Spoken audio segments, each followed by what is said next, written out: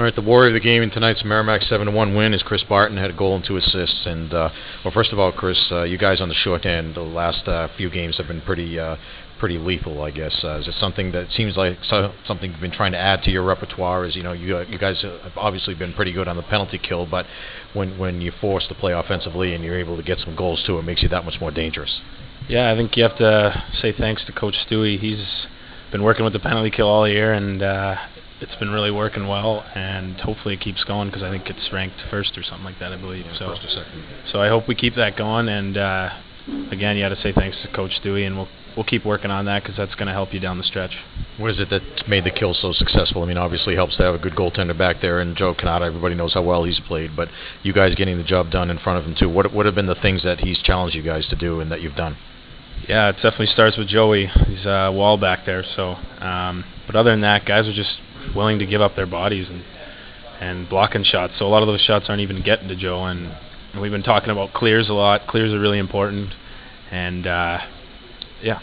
Yeah, I saw that through 2 periods you guys had blocked something like 13 shots, and I mean, correct me if I'm wrong, but it seems to me like watching you guys play over the last few years that when you guys are doing things like that, when you're blocking a lot of shots and you're getting a lot of sticks in the way and they can't complete passes and stuff, I mean, you guys obviously have the skill now to win games, but you have to do the little things in this league to win games. Yeah, we always talk about getting sticks in lanes and bodies in lanes, and anytime you can frustrate that power play, it helps too. So you just got to do it, all the little things, and the big picture will take care of itself. Your goal may be one of the biggest of the night, making it 4-1 late in the second period. It seemed as though they had the better of the play for much of that period, but you guys have been a team this year that you weather the storm and then you come up with the goal that you need. What happened on that play there? I think it was just a good play by Rosie. He chipped it up the wall, and Sheener grabbed it, and I think he tried to make a little move, and I just went to the net, and it came right to me. But again, just good, hard-working penalty killing and good play by Rosie to chip it up there. In the first period, they got the lead on the 5-on-3 goal. You guys didn't seem back on your heels, but at the same time, it took you a little bit to get going. What was going on early in the game? Both clubs just feeling each other out?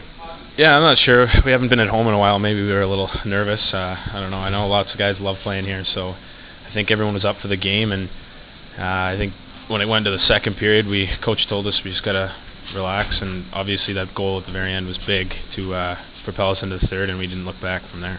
And then talking about the plays in the third period. First of all, the goal that Brandon Brodag scored, you picked up an assist. What happened on that play?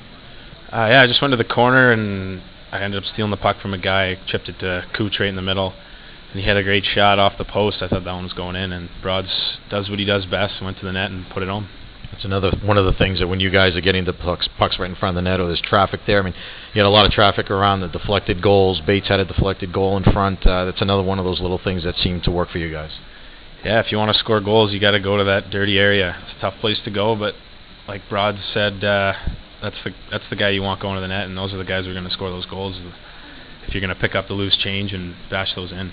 The feeling before this game that these next 2 games at home before the trip to Nashville were pretty big ones?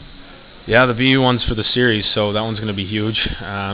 We'll enjoy this one for tonight, but we'll be right back to the drawing board tomorrow, and it's a huge one tomorrow, and then we'll figure out the next 2 after that. All right, Chris Barton, warrior of the game. Thank you. Thanks very much.